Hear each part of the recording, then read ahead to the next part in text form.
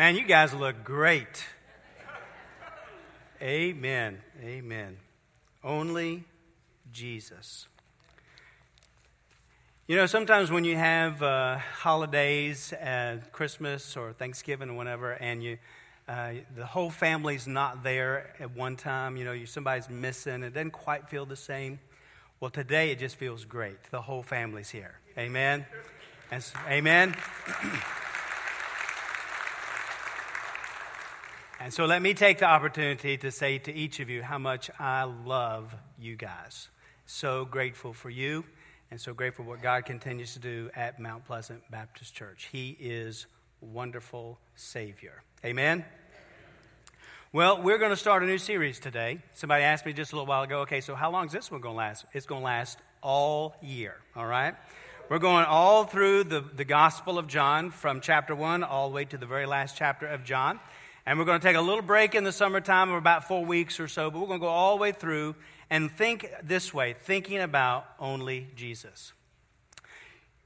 As we come to this particular passage of Scripture, we think about the eternal words, what this first part is talking about in chapters 1, verses 1 through 18. And I have a privilege of, in my profession as a pastor, talking to people. I get to meet a lot of people a lot of times, in a lot of different places, whether that's at a wedding or even at funerals or just out in the marketplace, and just get to meet a lot of people. And you probably have had some of those opportunities as well, just through life as you meet people. And as you meet people for the first time, here's some questions that we typically ask or are asked of us. Things like, okay, so what's your name? And what do you do?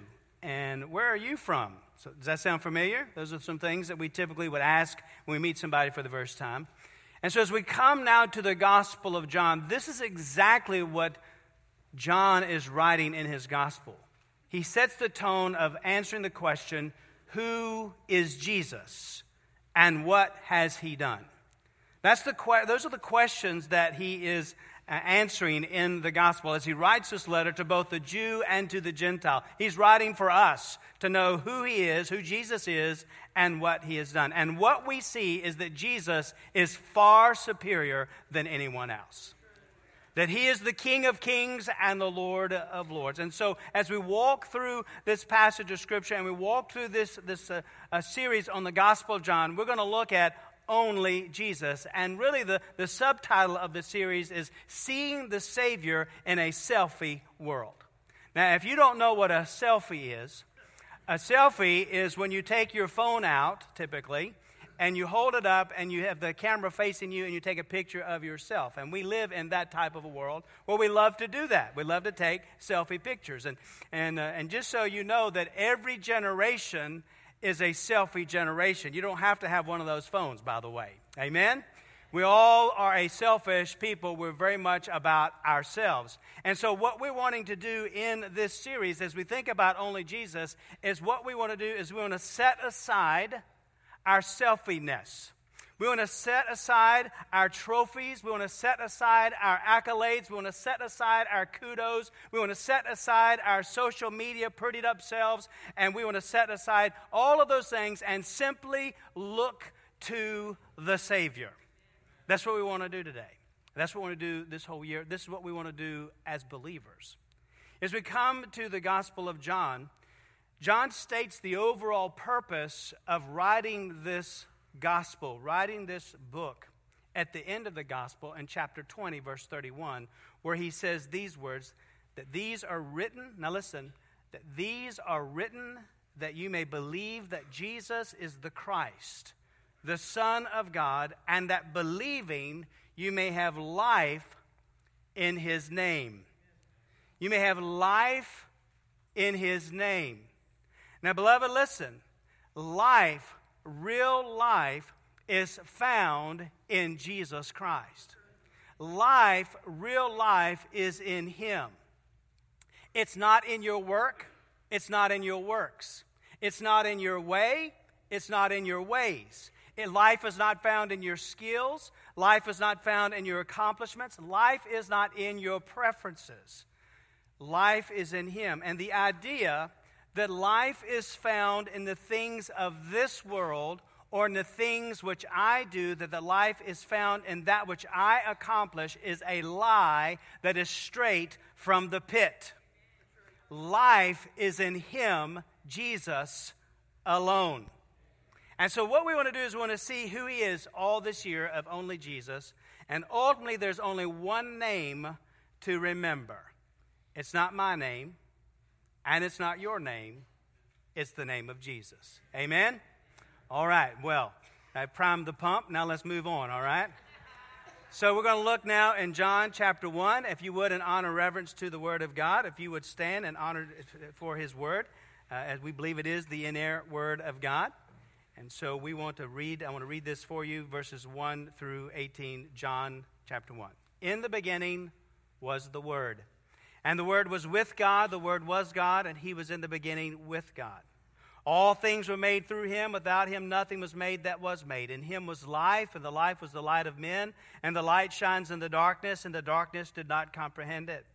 There was a man sent from God whose name was John. This man came for a witness, to bear witness of the light, that all through Him might believe. He was not the light, but was sent to bear witness of that light. And that was the true light, which gives light to every man coming into the world. He was in the world, and the world was made through Him, and the world did not know Him. He came to His own, and His own did not receive Him. But as many as received Him, to them He gave the right to become children of God, to those who believe in His name, who were born not of blood, nor the will of flesh, nor the will of man, but of God. And the Word became flesh and dwelt among us. And we beheld His glory. The glory is of the only begotten of the Father, full of grace and truth. John bore witness of Him and cried out, saying, This was of Him. This is He of whom I said, He who comes after me is preferred before me, for He was before me. And of His fullness we have all received, and grace for grace. For the law was given through Moses, but grace and truth came through Jesus Christ. No one seen God at any time. The only begotten Son, who is in the bosom of the Father, He has declared Him. Let's pray together. Father, we thank You for the reading of Your word. And we pray, Father, that You would have Your way as we hear the word proclaimed this morning, that Your Spirit has already been working in our hearts today as we're gathered here or started to gather here today. We pray that You would work in our hearts to call us to Yourself, to the place we need to be. Lord, to turn our attention away from ourselves and make our attention on You, the Lord Jesus. Father, I pray that we'd walk away not saying what a great preacher Joey is, but what a great Savior Jesus is. Father, I pray that You would have Your way in our hearts and our lives today.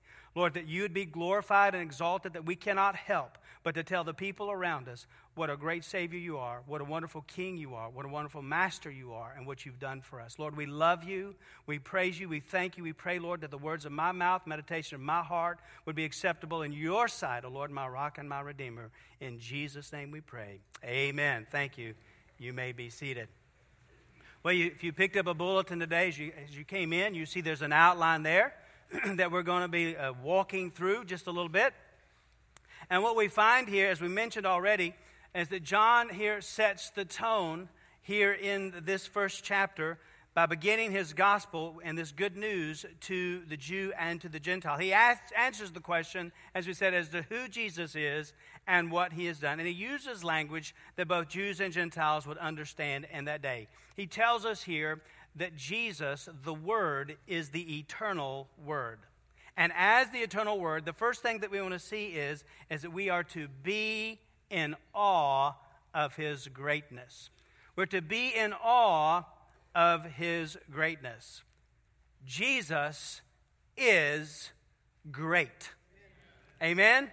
Jesus is great. And we're going to be in awe of His greatness as we walk through this first part. And I'll tell you, just so as we move along in the first point, you're going to think, we are never going to get out of here today.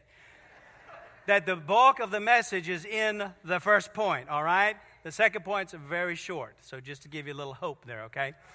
So as we look here at this, being in awe of His greatness, the first thing that we want to see about being in awe of His greatness is we want to see the greatness, first off, of His revelation. The greatness of His revelation. And we see in verse 1 and 2 what that revelation is. John writes in the beginning, as he's inspired by the Holy Spirit, in the beginning was the Word, and the Word was with God, and the Word was God. He was in the beginning with God. He uses some key words, and in each of these 4 subpoints, you can see there's some key points that we see. And the first one here, in the greatness of His revelation, we see the key words are Word, and God. And they're important because the Word is God. And he uses this word, the eternal word, for a purpose, so that both the Jews and Gentiles could grasp as to who Jesus is. D.A. Carson, in trying to explain why John possibly would have used the word logos in the Greek word, to describe who Jesus is, he says that John likely looks back to the Old Testament. And the Old Testament, we know in the Old Testament teaches us that God creates and rules by His Word, that He reveals Himself by His Word, and that He rescues and delivers by His Word. So in short, Dr. Carson says, God's Word in the Old Testament is His powerful self-expression in creation, revelation, and salvation, and the personification of the Word makes it suitable for John to apply as a title to God's ultimate self-disclosure, the person of His own Son. What does all that mean? It means that the Word here points to the revelation that He, Jesus, is God.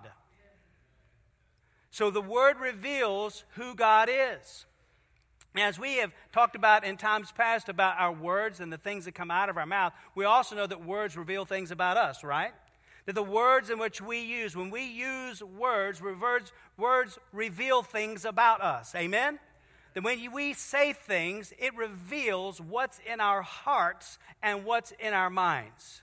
And so as we see here that Jesus is the Word of God, we see that He is God's Word to reveal God's heart and God's mind to us. Jesus is the revelation of God because Jesus is God. As the Son of God, He fully conveys and communicates who God is. Here's the greatness of His revelation. He reveals God because He is God. And so here we see that greatness. John uses some words there to point back to the greatness of God as he says, in the beginning was the Word. Now you know where John is getting that from. All the way back in Genesis, as God inspired Moses to write those words, in the beginning God. And so John uses the same wording here. In the beginning was the Word. So he is telling us that Jesus is God in the beginning. With God, was God, in the beginning with God. So he tells us He is in the beginning, even before the beginning. Jesus goes further back than creation. John here is reaching back into the eternal. He is saying that the Word, the eternal Word, is eternal God, that He is pre-existent, that in the beginning, Jesus was already there. The Bible here says that He was the Word, was with God, was in the beginning with God. The word was is in the imperfect tense, which really means that He was continuing. So it's meaning that it says in the beginning, He was continuing as the Word. In the beginning, He was continuing with God, and the Word was continually to be God. It is in the imperfect tense. So one commentator says that Jesus always wasn't. He always wasn't. He always was. Amen? He is the eternal God. And it says He was with God, meaning there's an intimate relationship with God the Father. He was God, meaning He is God. He is God in substance. He is God in character. He is God in essence. The Word, Jesus, and the Father are not identical, but yet they are one, as well as the Holy Spirit. John introduces Jesus with the greatness of His revelation. And so who is this one that John is talking about? Well, we're going to learn about this one throughout this year as we talk about only Jesus. Who is this one?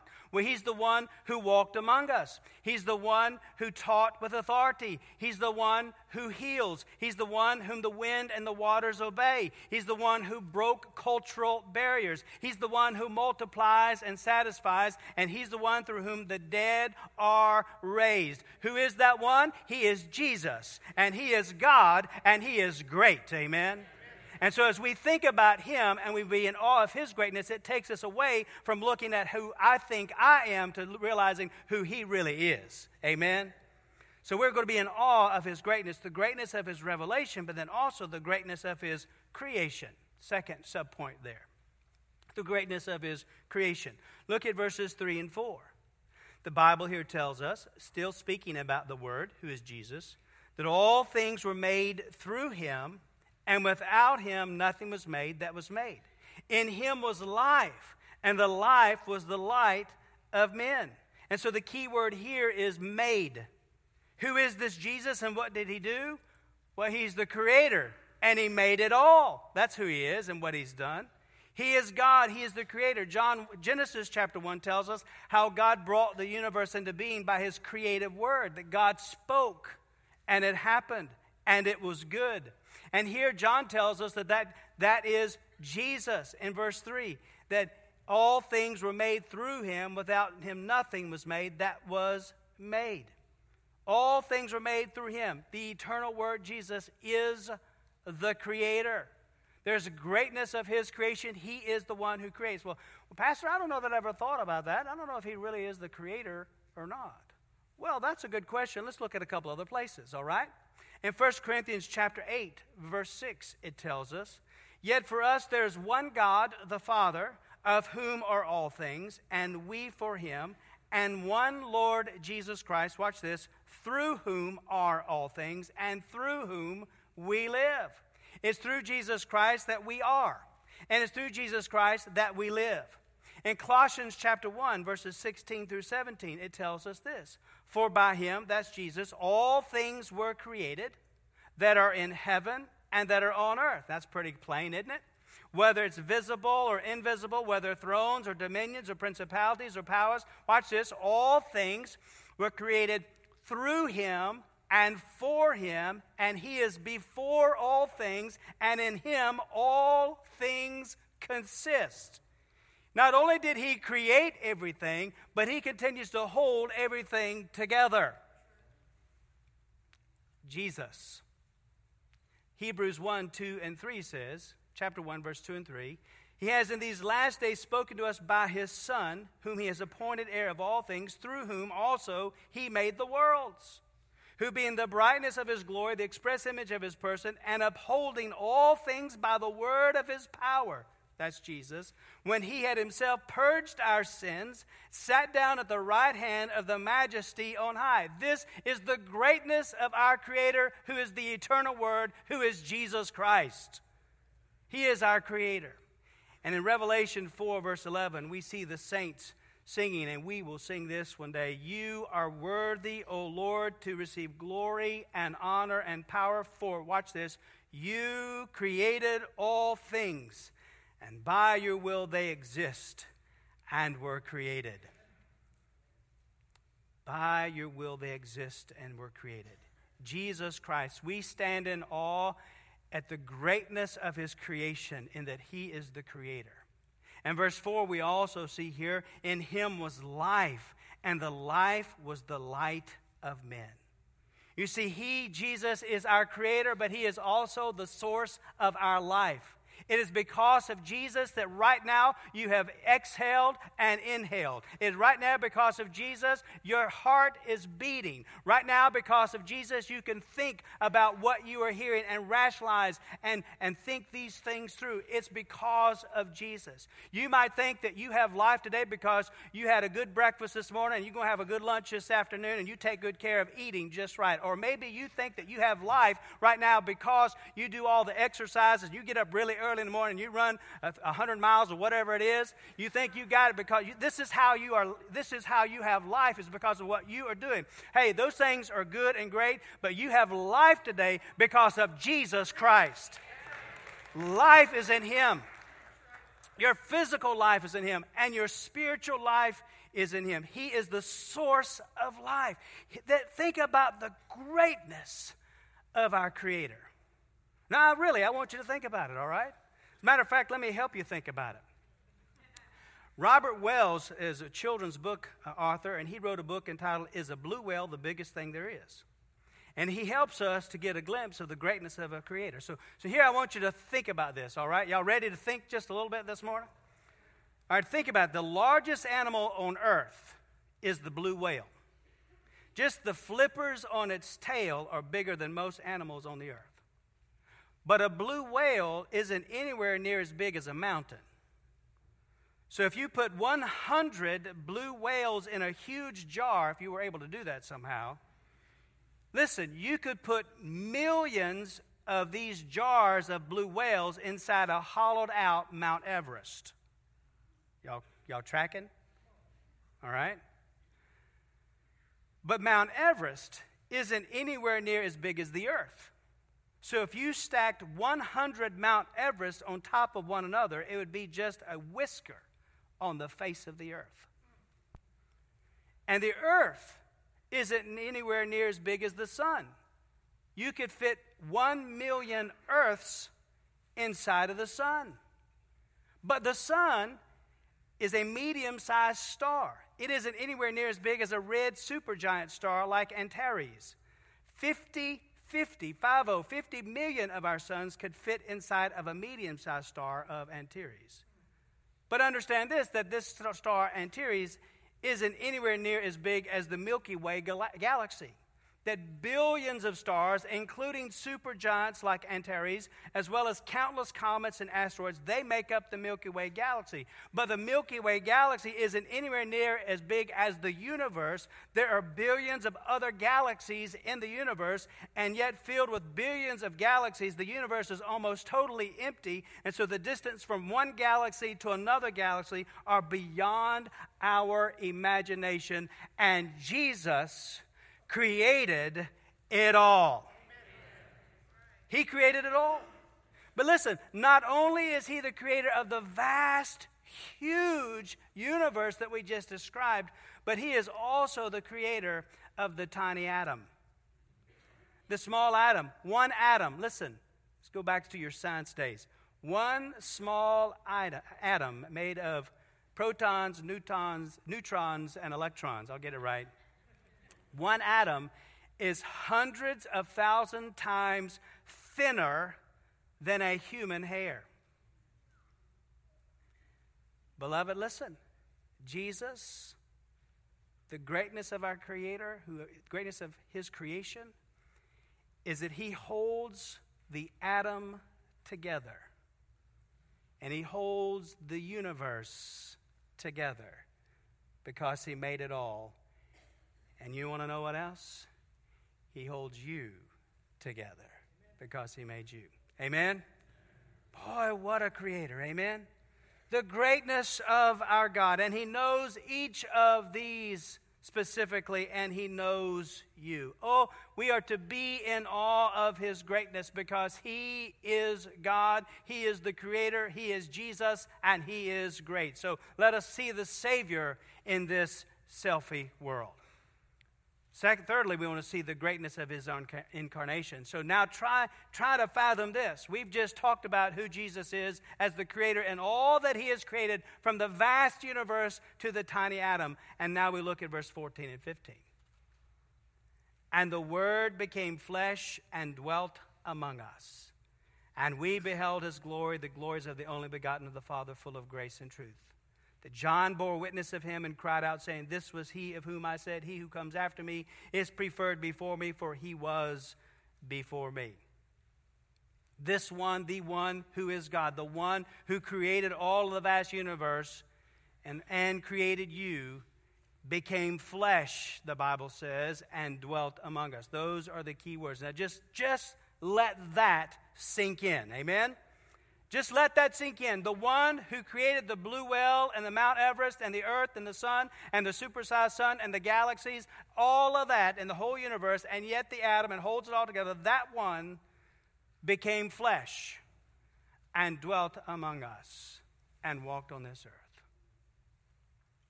Wow. Amen. Wow. The greatness of His incarnation. The Word became flesh and dwelt among us. The word there that says that He dwelt among us means that He tabernacled, or it means a pitched tent. So you have to think about, John is thinking about the Old Testament. He is thinking of the Old Testament tabernacle. That prior to the building of the temple in the Old Testament, God dwelt among His people in the tabernacle in the wilderness. You remember this? If you go back to Exodus chapter 29 and verses 42 through 46, the Lord there says to Moses these things. He says this, that this shall be a continual burnt offering throughout your generations at the door of the tabernacle of meeting before the Lord, where I will meet you to speak with you. This is God to Moses, to the children of Israel. Go meet you at the tabernacle to speak with you there. And there I will meet with the children of Israel and the tabernacle and be sanctified by my glory. And I will consecrate the tabernacle of meeting and the altar. I will also consecrate both Aaron and his sons to minister to me as priests. And I will dwell among the children of Israel and will be their God. And they shall know that I am the Lord their God, who brought them up out of the land of Egypt, that I may dwell among them, for I am the Lord their God. The Bible here says that the Word became flesh and dwelt or tabernacled among us. So Jesus, now John is saying, Jesus is God's new tabernacle. That God in Jesus dwelt among his people. That the man living with the disciples was God incarnate. We know him as Emmanuel, God with us. Y'all following me this morning? So John says, and we beheld his glory. We go back to 43 in Exodus 29. We see that he says that I will meet you and speak to you, but the children of Israel, that I'll be in the tabernacle, that I shall be sanctified by my glory while I'm there. And so here we see in verse 14, he says that John says, wait, we beheld his glory. The word glory here is often called the Shekinah glory, because Shekinah denotes in the tent. It means glory in the tent. And if you move further in the Old Testament into Exodus chapter 40, John has to be thinking about what took place at the tabernacle of meeting. For in chapter 40, verse 34 of Exodus, says that then the cloud covered the tabernacle of meeting, and the glory, there's that word again, of the Lord filled the tabernacle. And Moses was not able to enter the tabernacle of meeting because the cloud rested above it, and the glory of the Lord filled the tabernacle. So what John is saying here is that he is claiming to have seen what Moses saw in the glory, but even more. In that God has become flesh, and this God made flesh, Jesus, has made God known. That God has made himself known by the entry of Jesus Christ, his eternal word, into the world. So what is this glory that John has seen? He has seen Christ's divine greatness, his shining more splendor. He's probably thinking about the transfiguration. He's probably thinking about the miracles that Jesus did. But more than likely, he's also thinking about when Jesus, who had been crucified and died upon a cruel cross, rose again bodily from the grave. We have seen his glory. Be in awe of the greatness of his revelation that Jesus is God. And the creation is what all he has created in us, and that he is the incarnation, that he is God who has dwelt among us. And then the fourth subpoint is to see the greatness of his salvation. Now here's something else that's hard for us to grasp. Look at verses 9 through 13. That was the true light, Jesus, which gives light to every man coming into the world. He was in the world, and the world was made through him, and the world did not know him. He came to his own, and his own did not receive him. Man, that ought to blow our minds, don't you think? The Creator has come to dwell among the creation, and the creation does not recognize the Creator. Verse 12, but as many as received him, to them he gave the right to become children of God, to those who believe in his name, who were born not of blood, nor the will of the flesh, nor the will of man, but of God. He's the only begotten Son of the Father, full of grace and truth. God in the flesh dwelt among us, and yet the creation did not know the Creator. But here's the thing that we understand, is that he knew that before he left the splendor of heaven. Right? He knew that before he left the glory, the majesty, and the splendor of heaven to come and to dwell among us. Why in the world would Jesus, why would God come in the flesh and dwell among us? Well, here is the culmination and the purpose of the gospel. He came so that we might become children of God. He came so that we might be reconciled to our Father who is in heaven.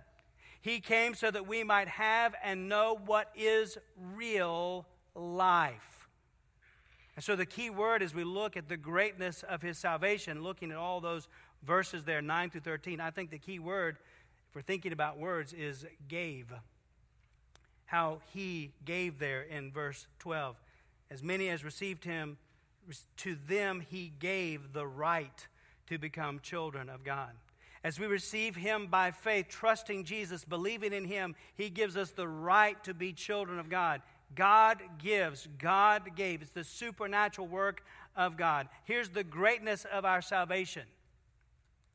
By God's grace, He gave His Son. And in giving His Son, He gives us the right to be His children.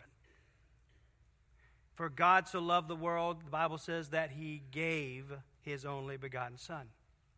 And then we find here that He gave us the right to become children of God to those who believe in His name. The greatness of His salvation. The grace of God toward us. If we believe in His name, we trust Him by faith, He gives us the right to become His children, to be born again, to be washed in the blood, to be made right with our Creator. Man, that's awesome, isn't it? The greatness of our salvation, when we believe in His name, the Bible says. What does that mean to believe in His name? To believe in His name means to believe in the person, because the name stands for the person. So what is that name that we are to believe in? Well, it's the name that vibrates in this passage, even though that name is not mentioned specifically until we get to verse 17. It's that name that calls us to repentance. It's that name that one day will bend the knee of every soul. It's that name that has power. It's that name that changes lives. It's that name that gives us hope. Oh, the greatness of salvation in His name. And so what is His name? His name is Jesus. There is no greater name than the name of Jesus. And the greatness of His salvation is that even though we do not deserve His love or deserve His grace, He has bestowed it upon us with His gracious love for us. Understand this. Nothing you do, hear me clearly, nothing you do, nothing you have done, and nothing you will ever do determines God's love for you. His love for you, listen, His love for you was determined before time began and was demonstrated for you on the cross of Calvary. Amen? And then we see in verse 16, John says, and of His fullness we have all received in grace for grace. He's saying, look, this fullness means superabundance and completeness. So John saying, look, I have never found Jesus to be lacking in any way.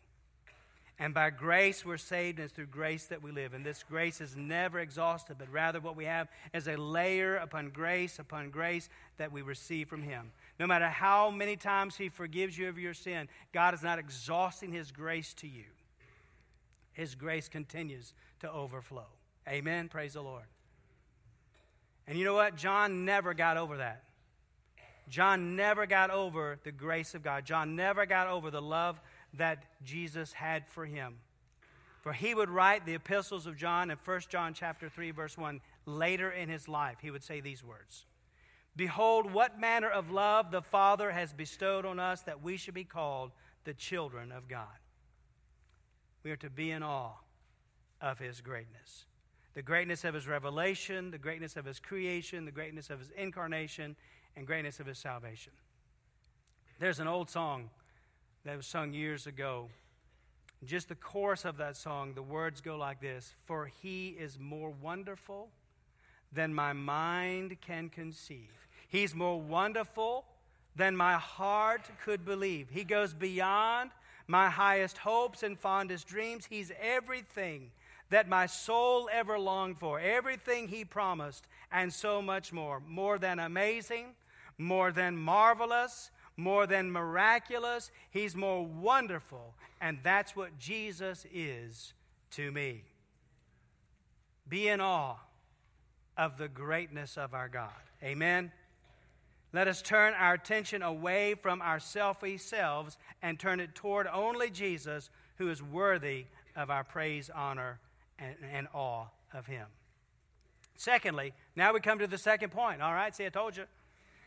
Be active for His glory. Here's the second point. Be active for His glory. So as we recognize that we're in awe of who Jesus is, in awe of His greatness, then it causes us to respond. We're to be active for His glory. And so how do we respond to who Jesus is? Well, we saw just a few minutes ago what it is that some people have done. Some rejected him, even though he's the creator. The creation didn't receive him.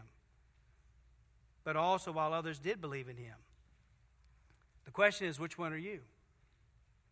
Are you one who has received Jesus Christ as the Lord and Savior of your life? The one who's called upon him and asked him to save your soul? Which one are you? Or have you rejected him? But then we also see our response if we believe. Pick up at verse 5. It says, the light shines in the darkness did not comprehend it. There was a man sent from God whose name was John. This man came for a witness, to bear witness of the light, that all through him might believe. He was not the light, but was sent to bear witness of the light. That was the true light, which gives light to every man coming into the world. So if there was a key word here, it would be witness. We, like John the Baptist, are to bear witness to the light. Not John the Baptist was not pointing to himself. Rather, he was pointing to Jesus. And so here's what we know. This is what we knew that John the Baptist knew.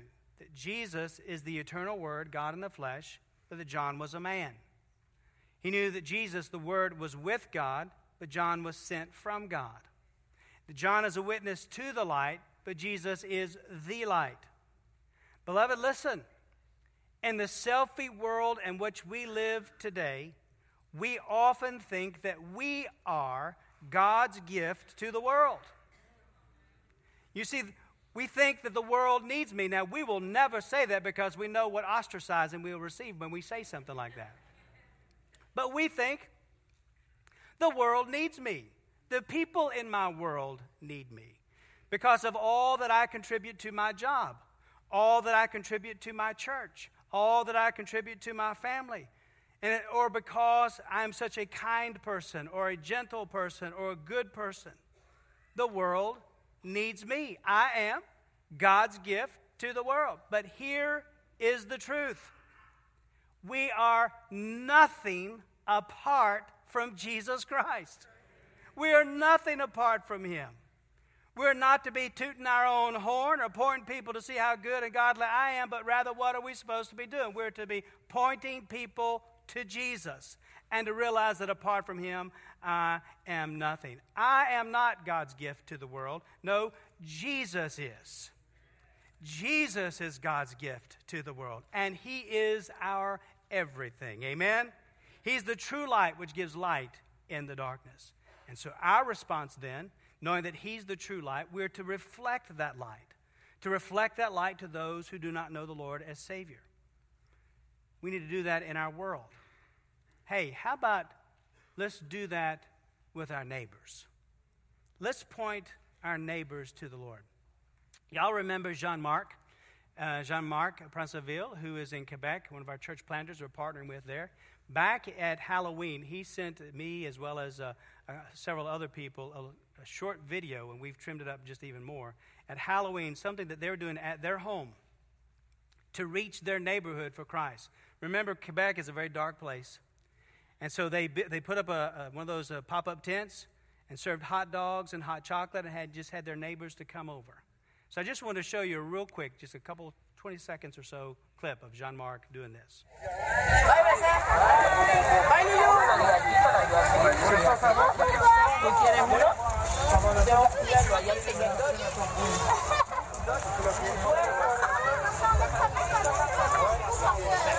It's good to be a light in the darkness. It is happening now.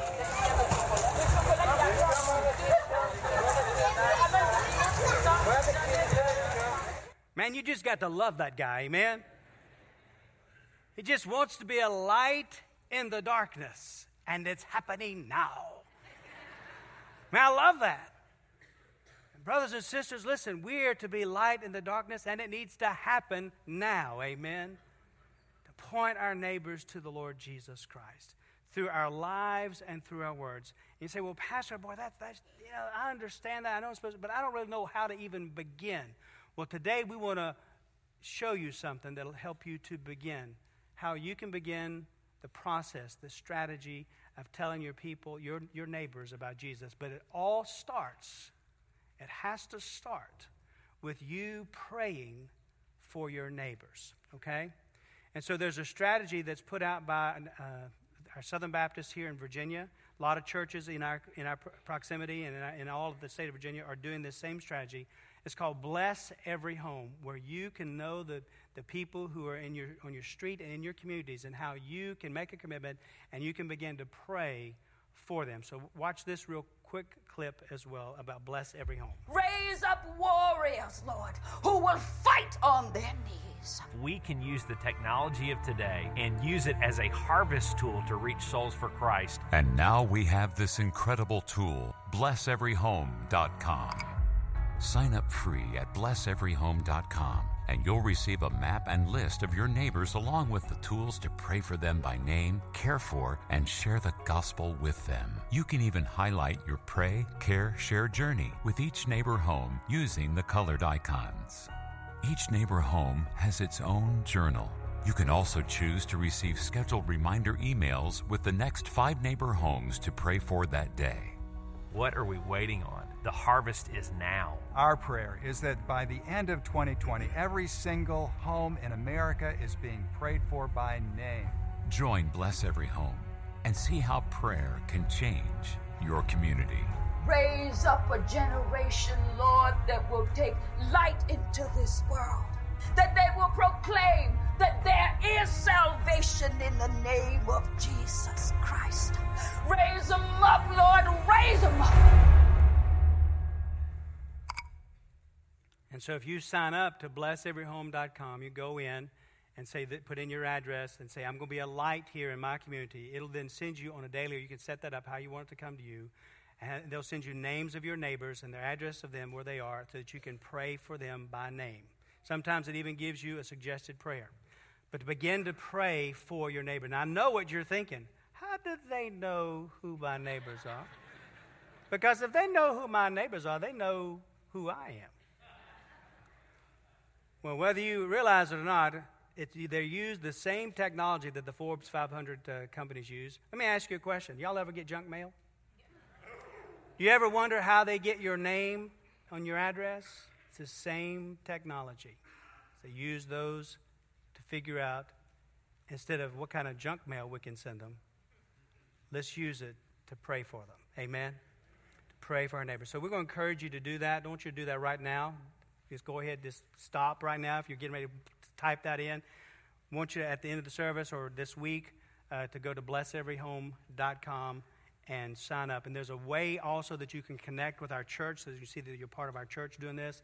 And we'll send that out on social media this week. If you don't have computers, there's a way we can give you a listing as well. So you just need to let us know that as well. But we are to respond to the greatness of our God. Because of who He is and what He has done, we can't just sit back and do nothing. We are His people. We have been saved by His grace. We've been washed in His blood. We have hope now and the assurance of heaven. Amen? And so we have received Christ as Savior and Lord of our lives. Then what are we doing about that? But we are to be a light to those who are in darkness. We're in awe of His greatness. It's not about us. It's all about Him. So we're to be active for His glory in our actions, our reactions, our interactions, and in praying. Will you be so full of Jesus that He's the one that people will see when they see you? Will you be so full of Him that you cannot help but to point people to Him? The song we heard a few minutes ago from the praise band during the offering, I asked Brian them to sing that. That's the song that sort of spurred me on with this series about only Jesus. But there's a sentence or two there that says this: I have only one life to live. I want every second to point to Him, only Jesus. You don't need to remember me. I don't need to leave a legacy. Only Jesus. Amen? 2 things to do real quick. Number 1, either reject or receive Christ. The one that we're talking about, the eternal Word, who is Jesus, He is the Creator. He's your Creator. You have an opportunity to receive Him as Lord and Savior. To not receive Him is to reject Him. If you do not know Him as Lord and Savior of your life, you can do that in a step of faith. The Bible tells us we're all sinners in need of a Savior. We turn from our sin. We turn to Jesus Christ in humble repentance. We embrace believing with all of our heart that Jesus is God's Son who died on the cross, who rose again bodily from the grave, and we profess Him as the Lord and Savior of life. It's a step of faith where we're trusting that what Jesus did, He did for us. That He is God in the flesh, that He came to save me from my sin, and He's the way of righteousness. Trusting Him by faith. Receive Him today if you've not done that. And then once you have received Jesus Christ as Lord and Savior of your life, then begin reflecting that light. Begin reflecting the light. Did you know that in World War II, when they were doing the blackouts in London, that on a clear night, one lighted match could be seen for 20 miles from the air? Isn't that phenomenal? But that just goes to show you what a little light can do in a world of darkness. Amen? Beloved, I don't know about you, but I want to be that light. Amen? Let's reflect the light of Jesus, who is worthy of all awe of His greatness. Let's pray together. Father, we pray that You would have Your way in our hearts and our lives. We come to this time of invitation. Lord, that You would stir our hearts to be the people of God You want us to be, to receive You by faith if we've never done that today, for those who may have never trusted You as the Lord and Savior of their lives. We pray, Father, that for those of us who have done that, who already know You as Lord and Savior, that we would remember that this is all about You. Our lives are not about us. It's all about You, that You are our life. Life is in You, and that we would point people to You. So, Lord, help us to be a part of that, to reflect the light, to reflect Your light to this world of darkness. May You guide us, Lord, now as we come to those times of decision, to make those commitments, to be faithful, to follow through. Lord, we love You. We pray now that You'd have Your way in every heart and every life as we come to this invitation. Lord, that we'll come and just pray here silently at the altar on these steps, or either take one of these pastors by the hand. And Lord, that we'd make commitments of following hard after You, because You are Jesus, and You are God, and You are great, and we follow and worship You. For it's in Your name we pray. Amen. Stand as we